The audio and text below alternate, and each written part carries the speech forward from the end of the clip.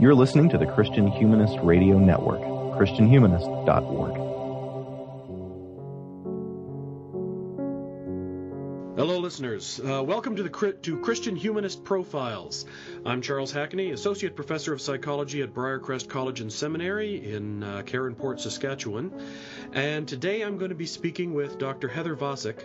Dr. Vosek earned a doctorate from Duke Divinity School, and she currently serves as Associate Dean of Academics and Assistant Professor of Church History at Pittsburgh Theological Seminary.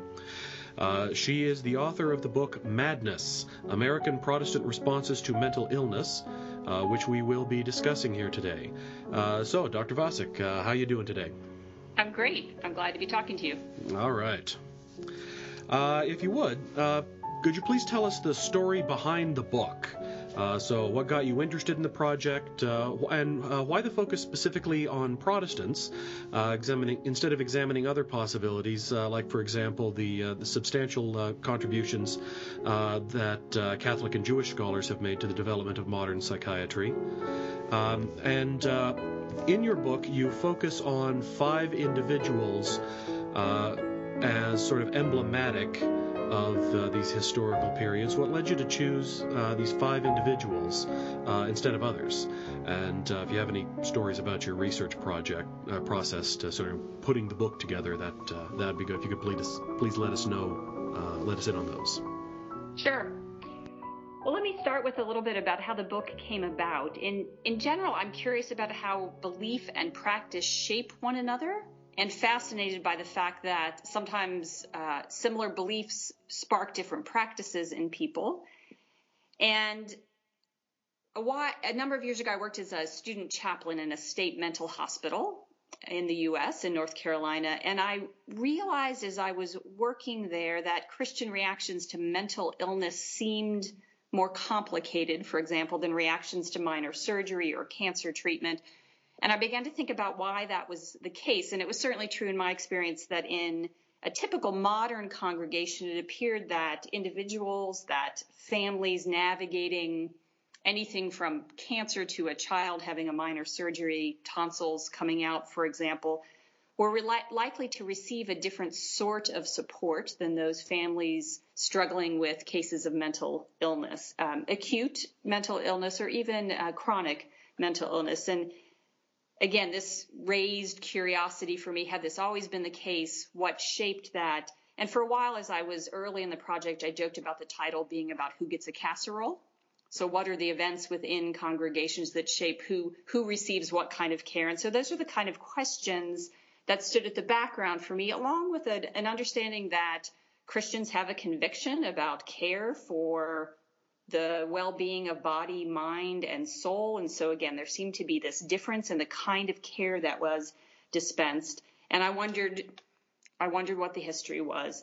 My choice of looking at Protestants throughout history was for a number of reasons. Again, given this interest in how belief and practice shape one another, focusing on Protestants let me narrow the set, if you will, of the set of Christians I was exploring. And that means that narrows the set of sources I'm looking at. And because I was looking to stand, for the most part, throughout time inside Christian communities, with clergy, with lay people, with people who suffered, and look at church and world through those eyes, it gave me a more limited set of congregations and publications as the vantage point. And because my study runs from the colonial era through about 1980, this is a time when in America, in North America, Protestants were the vast majority of Americans. Certainly by the early 20th and the mid-20th century, that started to shift. And if I were to rewrite a broad history looking beyond 1965, for example, it would make sense to cover the vast majority of Americans by looking a little bit more broadly. But this let me, again, dig deeply into this tension between belief and practice, do it within a focused area, but also an area that covered the vast majority of Americans in the period that I studied in terms of congregations and claims to Christianity. You asked also about why these 5 individuals, and so I traced this history looking at social forces, political forces, The Changes in Medicine, but anchored in 5 biographical accounts. And those individuals really emerged through the research. Again, when the project started, it had a little bit different shape. I thought it was going to be an in-depth exploration of the 20th century, looking at how mainline and how evangelical Christians thought and acted differently in terms of care for mental illness. And I was going to do just a little bit of back history. But as I started to research that back history, I realized there was a rich story there and a story that hadn't been told. There are histories of colonial treatment of mental illness, but not, there weren't any there with this element about how Christian faith and mental illness intersected with one another. And so I wanted to tell that story, and these 5 figures are figures who staked a pretty definite claim in each period of history in one way or the other, and so they ended up being logical choices. They aren't always figures that, sometimes they're the exception to the rule in their era, which also makes them interesting in a way to offer a way to compare and contrast. They offer also, so 4 men, 1 woman. They span a number of Protestant denominational bodies, Puritan, sort of loosely Presbyterian, Congregationalist, Unitarian, and a couple more Presbyterians at the end. And so it gives a little bit of a mix. And they, of course, are all in conversation with one another. So that's the story of the questions that drove some of the initial research and how it came to be in the shape that it is. If we turn to the first of your historical figures, you talk about the role that Cotton Mather played. And Cotton Mather has a rather unpleasant reputation in some of the publications that I've interacted connected with positive psychology. In the volume Character Strengths and Virtues, for example, Christopher Peterson and Martin Seligman talk about the psychological study of character strengths and of virtue and moral character, and they specifically try to avoid being kind of dour, grumpy moralists. And the way that they phrase it is they say that we don't want a grim-faced Cotton Mather to be the emblem of the positive psychology movement. That Cotton Mather, he's got this reputation stemming to some degree or another from his involvement in the Salem witch trials. But in your chapter, we see a picture of Cotton Mather as someone who is deeply concerned with healing and helping those who suffer, as one who offers no moral condemnation to those who are afflicted with mental illness. As you're doing your historical research, did it surprise you to discover the softer side of Cotton? Or is this something that historians pretty much already knew? Is this a me problem that I'm seeing this? Is the problem that I'm a product of the public school system and I've read The Crucible one too many times? Yeah, this is a great question because there's a lot here. So is is Cotton Mather grim-faced? I think that my answer would be yes and no. And so I guess as I looked at Mather, there are some things that surprise me. But the fact that he is a really complex figure and is both loving and caring and has a bit of a reputation for being morally inflexible, that doesn't surprise me. So Mather, above all, is someone who has a sense, so he's at the end of the Puritan generation, of someone who has a deep sense of awe for God being the divine, and humans not being divine, and all of human life pointed towards trying to turn oneself to God. And this really animates all of his writing about medicine. So he authored the first medical journal in the American colonies, in which he is both offering advice, but he's also collecting medical advice from around the world. So not surprising, he's well read. And most of his advice is trying, again, to turn individuals, himself and others, to God, to be in relationship with God. And I will admit, and there are other historians who will admit to seeing both sides of Cotton Mather and kind of liking him. Someone like Rick Kennedy, who's written recently a book called The First American Evangelical, A Short Life of Cotton Mather, offers a portrayal of Mather that shows good alongside bad. So yes, he was involved in the Salem witch trials. There is historical work that indicates that his role in them was somewhat exaggerated. So he ends up as the lightning rod of the one driving the show, but he actually provided counsel for some of the women and tried to stem some of the excesses over time. And his own accounts of the rest of his life make clear his love for his congregation and his love for his family. And so there's this, reading his journals, there's this really touching moment where he is sitting at the bedside of his wife as she is dying and holding her hand and recalling that he is resigning himself to having to say goodbye to one he loves, saying, I gently put her out of my hands and laid away a most lovely hand, resolving that I could never touch it anymore. And we see him this same kind of care about his children as they suffer. And so is he grim-faced? Yes.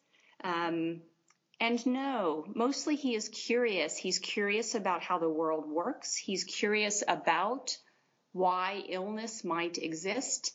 And he, unlike many of us, doesn't draw a line between sacred and secular. Everything is part of the same whole. And so things that are happening in the here and now, he understands must be part of God's plan and is working to interpret them. And again, even in his medical journal, it's sort of interspersed with the language of prayer and trying to diagnose the full human condition. And so for me, the surprise was certainly that there was no condemnation for sufferers of mental illnesses.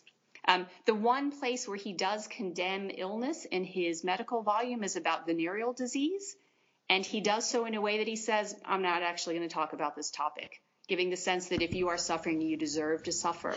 But that is not the case at all as he talks about madness, as he talks about melancholy. And that was a surprise for me.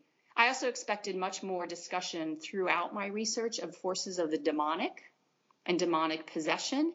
And that was not nearly as prevalent as I had expected. It's certainly there, but I expected it to sort of rule the conversation along the way, and it didn't. Looking at some of the histories of psychiatry and psychology that I've read, it's surprising sometimes how some contemporary descriptions of older generation of earlier eras being obsessed with demons as the causes for everything are terribly overblown descriptions. One of the things that I sometimes talk about when I'm covering some history of psychology, I talk a little bit about some medieval psychiatry and get into the work of Bartholomeus Anglicus, who believed that mental illness was due to chemical imbalances in the brain.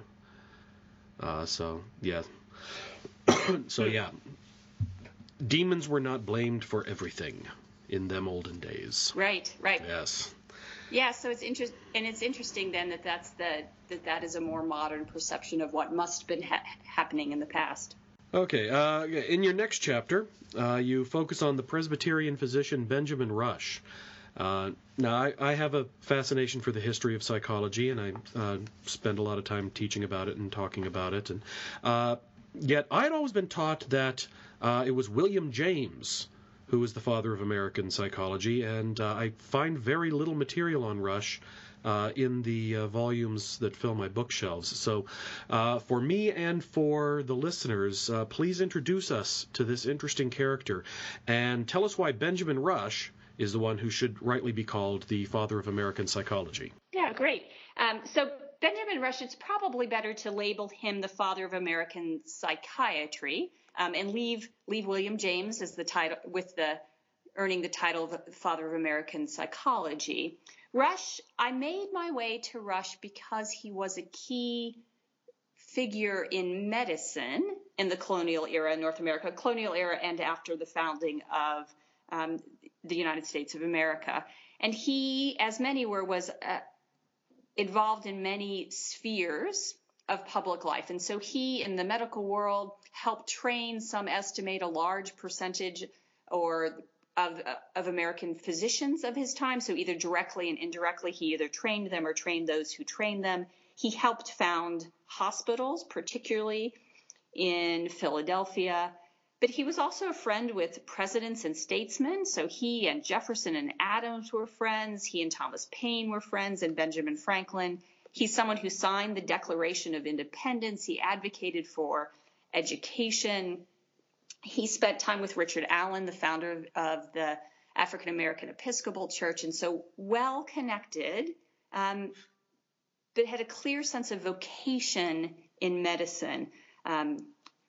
Raised in a family with a very clear religious instruction, in which he envisioned that he needed to be of use to of society, and that being of use to society was founded in a faith and a belief in goodness and God, goodness and humanity, and to find his place in it. And I think that really animated all of his endeavors, not just his medical endeavors.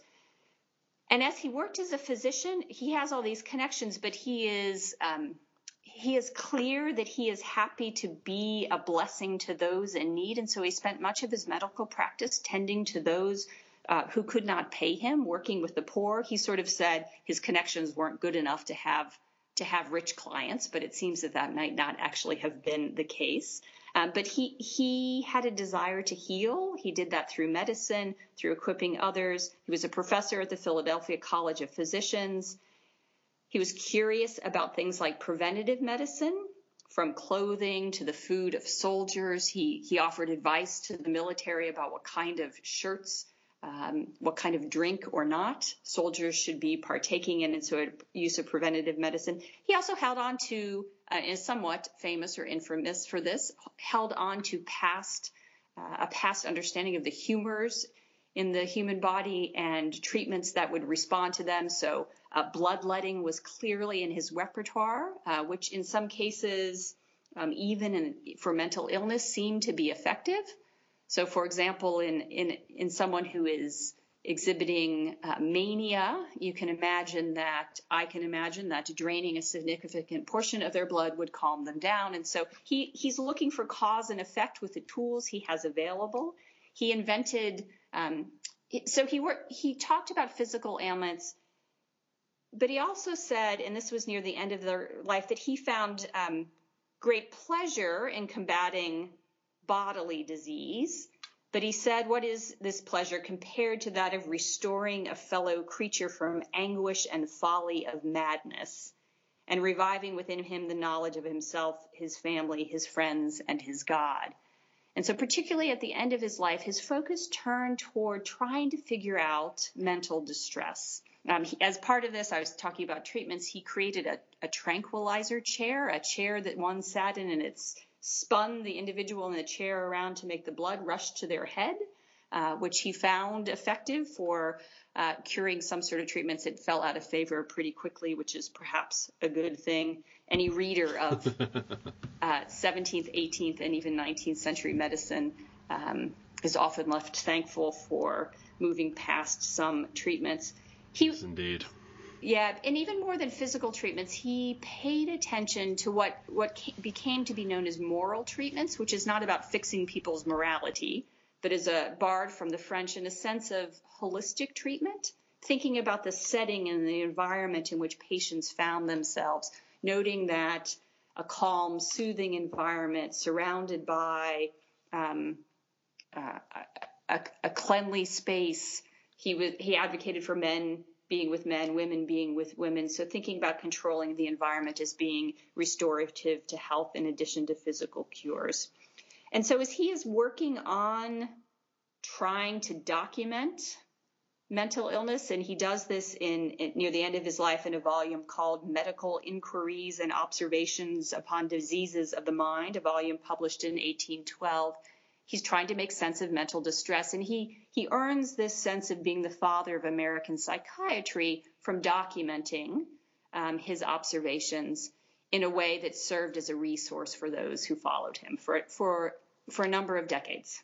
Now, In Chapter 3 of your book, there's a section in which you deal with the idea that modern society may itself be a cause of mental illness. Now, this is a notion that still has a number of supporters, including in our current day evolutionary psychologist David Buss, who claims that we can experience problems due to the fact that modern life is drastically, sometimes painfully, different from the Paleolithic context in which our brains evolved. And also Barry Schwartz's argument that modern life overloads us with too many options, creating what he calls the tyranny of choice, which he blames for the current rise in, among other things, clinical depression. What was the shape of this argument in 19th century America? So the argument from your description sounds quite similar to me. So looking around at a world that is changing, and the change that was happening early to mid 19th century is huge changes. So the nation is still quite new in the U.S. Significant growth of urban populations, and so the economy is shifting from almost an entire agricultural economy to a more urban, mercantile economy. So the shape of daily life is changing for many. There's significant immigration from Europe early to mid 19th century. And so as psychiatrists, they would probably call themselves alienists at this point, look around the world and try to understand what is going on. They might sound like someone like the psychiatrist Edward Jarvis, who says that insanity is part of the price we pay for civilization. And so, but he puts it in a pocket. He says it's not about improvements in the arts, about being able to live more comfortably, about elevation of morals. It's because there are more opportunities and rewards for those, so using your mental capacity has more options. So that I hear that connection to that tyranny of choice that you've mentioned. But there then can be more disappointments, he says, more means and provocations for sensual indulgence, more dangers, more accidents, more injuries. And so this sense that as the world is changing, there are both more opportunities for gain, but also more opportunities for loss that tax the human brain in a way that mean that mental distress, mental illness, insanity is more likely. And so, I hear this as a diagnosis of reaction to change. Now, connected with that issue, how the claim that modern civilization can foster mental illness fed into we might call it kind of psychiatric racism. While modern Americans were seen as more prone to mental disorders, those described at the time as quote-unquote less civilized were thought to be relatively more mentally healthy. And that got my brain going in all kinds of interesting directions. Thinking about people like Shaftesbury, like Rousseau, the noble savage thing, and this idea that the so-called noble savages are better than we are because they are closer to nature and the true human condition. What I found especially fascinating was when you got to the section talking about slaves in the southern U.S., being considered less prone to mental illness because as a quote-unquote more primitive people, they are therefore less civilized and less vulnerable to these the madness that civilization brings. But freed slaves in the North were described as 10 times more vulnerable. And it seems to me that this might be seen as an example of the potential danger of psychiatry being used to validate the status quo and existing structures of power. There's a lot of directions that we could take that, and a lot of examples in our own century. But when I deal with this issue in my classes, talking about how psychiatry can be misused to defend these institutions, I use the example of drapetomania. Drapetomania was a 19th century ailment that was proposed that supposedly afflicted slaves, causing them to be resentful of their servitude and unhealthily desire freedom. Do you think that I might be onto something here, trying to see this pattern, these connections, thinking that we kind of put these together, there might be a pattern in which slavery is justified and validated through the argument that slaves who know their place are better off, while those who yearn for freedom are more mentally dysfunctional. And then the worst case scenario would be a slave who has the great misfortune of actually obtaining freedom. Yeah, I think you're right. So my sense of this is clearly about power. Who has it? Who gets to control it? Who gets to define what is normal and a normal reaction? And also as a way to offer diagnoses that say that justify behavior of those who are in power. So yes, I think that's the case. I mean, and so someone like Ian Evison has noted that broader social ethics and a sense of normative behavior patterns have shaped these kind of psychiatric diagnoses in a number of different cases. So you mentioned slaves running away from their masters. There was also a sense during the suffragette campaign, as women agitated to get to the right to vote, that there was discussion about whether their discontent was a form of nervousness, that rest cure, if they just went away and rested, it might solve. And so, sure, that would stop them from agitating because they were out of the picture. But you hear power dynamics here. Again, drawing on Evison's work, during Vietnam, psychiatrists discussed how to cure an inappropriate reluctance of soldiers to go into battle, which it seems to me like that might be actually a really healthy reaction, not to run towards one's certain or likely death.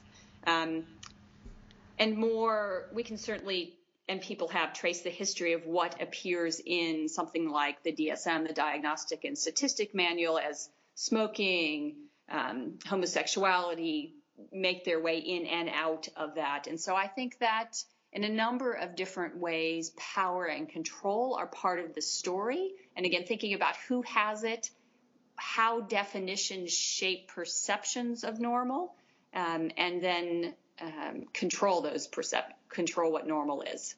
And I think that all of this for me is connected. Part of my work is thinking about how stigma surrounding mental illness grew pretty significantly. I'd expected, as I've said, for stigma to have been a much more significant factor even in the colonial era. But I think it's some of these kind of power dynamics that help shape some of the stigma that seems to so closely cling to mental illness. Okay. Moving on to your next historical figure. Dorothea Dix's work centered around the effort to reform mental institutions. Could you give our listeners some context for this? So what was the state of institutional care in the 19th century, and why did it need to be reformed? Also, how successful would you say Dix's efforts at reform were? So as the 19th century started, the majority of dependent Americans who couldn't be cared for at home were cared for in small public institutions, in poorhouses, almshouses. Earlier in the colonial era, with a much more agricultural economy, those family members, those citizens who didn't have family members who needed care were most often cared for by their families or within the local community. But as the economy shifted and more individuals worked further away from home, it became harder to provide that kind of care. And so almshouses, poorhouses tended to house a number of different types of individuals together, widows, those who were ill, those who could not hold employment for a variety of reasons. Dorothea Dix's connection to these sorts of institutions happened in the following way. So the story goes, she was walking down a street in Massachusetts, heard a couple individuals lamenting the horrible conditions at a local prison. Not too long thereafter, found herself teaching Sunday school in that local prison and saw for herself how horrible those conditions were. So those who were suffering from mental illnesses were living side by side with criminal offenders, and the conditions for all of them were horrible. She was curious about whether this was the case other places. She was a woman of some means, both because she was a teacher, had published some children's books, but also because of some inheritance, and so had the means to do some travel. Spent 2 years on the road, if you will, on horseback, by her estimate, traveling something like 10,000 miles on horseback, going town to town, small town, larger city, checking out almshouses and poorhouses and trying to see if the conditions were the same. And what she found horrified her. So people chained, people living in filth, in their own filth, and it was a scenario repeated over and over. In part thanks to help from the reformer Horace Mann, one of her friends, she was able to put together a document that was shared in 1843 with the legislature of Massachusetts. This is her memorial to the legislature, which documented her years of observations. It garnered public attention. It also garnered public funding. And as she repeated this exercise across the country, this is also a period where legislatures are eager and happy and able to fund public institutions.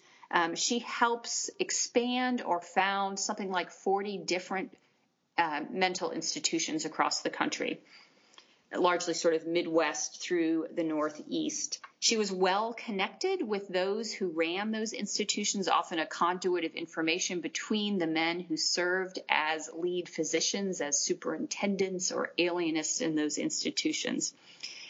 Those weren't the first institutions for insane, as they would have been called then, Americans in the U.S. and in North America.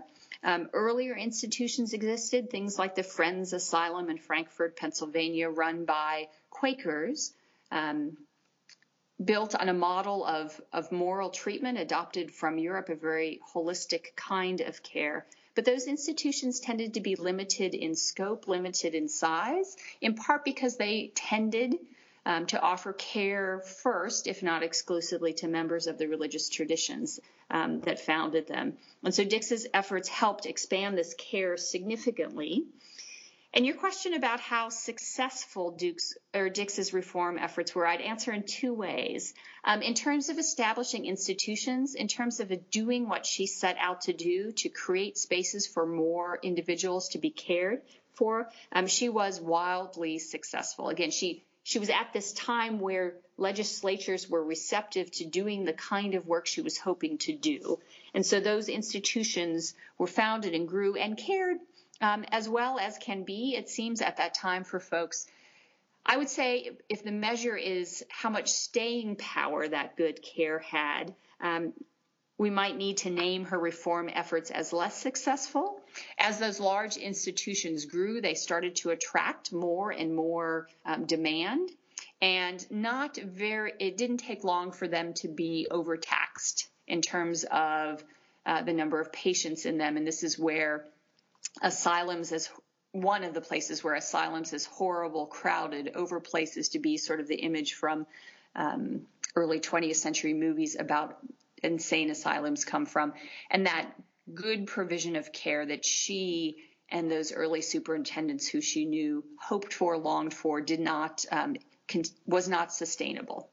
Moving ahead a bit into the 20th century, you describe the Christian response in the post-war years to mental illness from World War II to 1980 as cooperative and optimistic, but ultimately detached. What do you mean by that? So as I looked at the 20th century, I find that I was a little bit surprised at the changes in response. I was aware, writing from the early 21st century, that there was some engagement between Christians, between Protestants, some concern about mental illness. But I didn't realize the shape and the progression of that kind of interest in the 20th century. And it's quite clear in the years around World War II, just following World War II, that there was this really heightened desire on the part of Christians, particularly mainline Protestants, to do something about institutional care, to attend well to those who suffer, to tend well to those who suffered. An article in the Christian Century around this time talked about our state mental hospitals. So as a place that that Christians should be attending to, this sort of sense that God was at work in the world, not just in the church. But by the late 20th century, the reflections in a periodical like Christianity Today are much more detached. There's a clear sense that mainline Protestants have a deep desire for suffering to be alleviated, but there's also a sense that somebody besides them was taking care of this work. So this was happening with secular providers. This is also after the time of a massive deinstitutionalization in the U.S., and so there was no longer this central institutional focus for mainline Christians. The conversation on the evangelical Protestant side was a little bit different in the 20th. Being very attentive to what good care looked like, and a little bit more suspicion about the provision of secular care, wanting to make sure that it was deeply grounded in beliefs and practices that would cohere with evangelical Christianity. And sometimes this was more often appeared in evangelical periodicals than in mainline periodicals. There was the sense that suffering was productive. This sometimes led to an understanding of medication as something that might not be called for, in part because this might be a spiritual problem, not a physical problem, but also a sense that sometimes God provided suffering in a way that could be productive for the individual and for the body of Christ at large. And so a 1986 article in Christianity Today talked about the blessings of mental anguish and pointed to great thinkers in the church like Kierkegaard and Spurgeon as those whose mental illness had brought fruit for the tradition. And so there is this attention on both parts, but from the time around World War II where Christian Century, for example, spent more time talking about mental illness in articles and reviews than anything else, to an infrequent discussion as the century drew to a close. All right. So for the last question, I'll just open it up and ask you to lay out your ideas that you cover in the final part of your book about the practice of hospitality as a way forward in establishing a Christian response to mental illness. Sure. Because my curiosity, again, as I started the conversation, is about how belief and practice shape one another. Given what I see and understand to be a conviction for care for the whole human body, mind, and soul.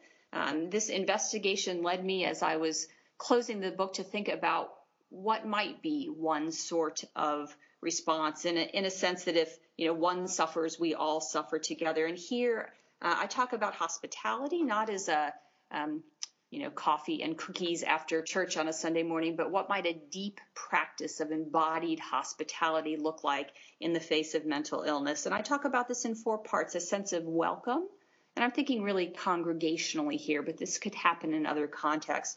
Welcome is a place where Christians recognize, because they have been welcomed by God, create similar spaces for others to be welcomed. My time as a chaplain at a mental hospital, I heard story after story of those who suffered feeling unwelcome, feeling like burdens. And so a conscious effort on the part of communities to think about what it might mean to open the doors, if you will, to welcome. A second move in hospitality for me, though, is about compassion, not just being in the same space, but understanding the suffering of one another, understanding the rejoicing of one another, and trying deeply to get to know one another in a way that can do things like reduce the stigma that seems to be so powerful in preventing connection. So from welcome to compassion to incorporation, so not just being in conversation, but being in life together, sort of a sense of solidarity, not just for those who suffer, but solidarity with one another. And I also think hospitality in many situations, but particularly in terms of what is often a chronic illness like mental illness, calls for patience, for a tolerance for unpredictability, and the ability among the community to think about what it might mean to be together to provide hospitable space for the long haul. And so some reflections there on to prompt thinking within particular communities, given this history, given how it's looked over time. What might a community today talk about? Thank you very much, Dr. Vacek, for taking the time to talk with us about your book. So what can we expect from you in the future? Are there any projects that you're currently working on? There are.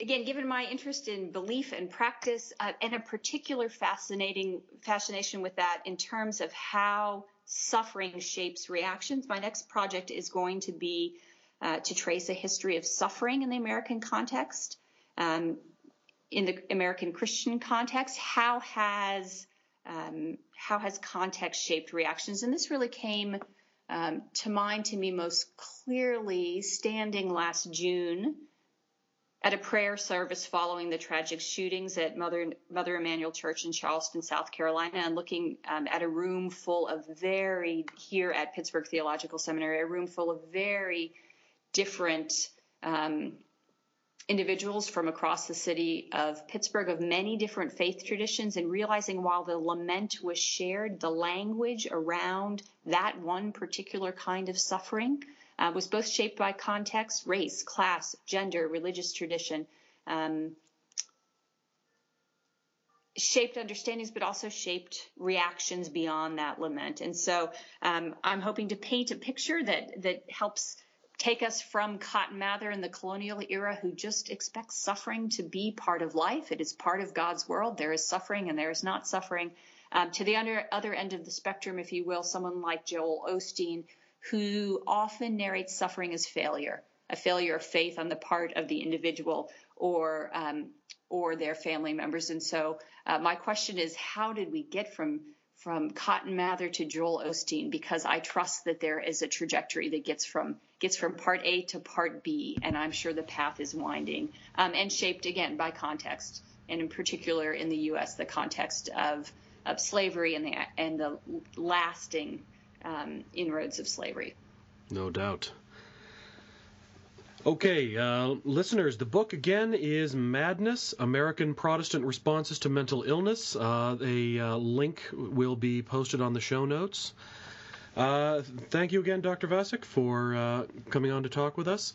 Christian Humanist Profiles is part of the Christian Humanist Radio Network. You can find us on Facebook or at our website, christianhumanist.org. Our press liaison is Kristen Philippic, and our hardworking audio editor is Britt Stack. And I am Charles Hackney, wishing you all well.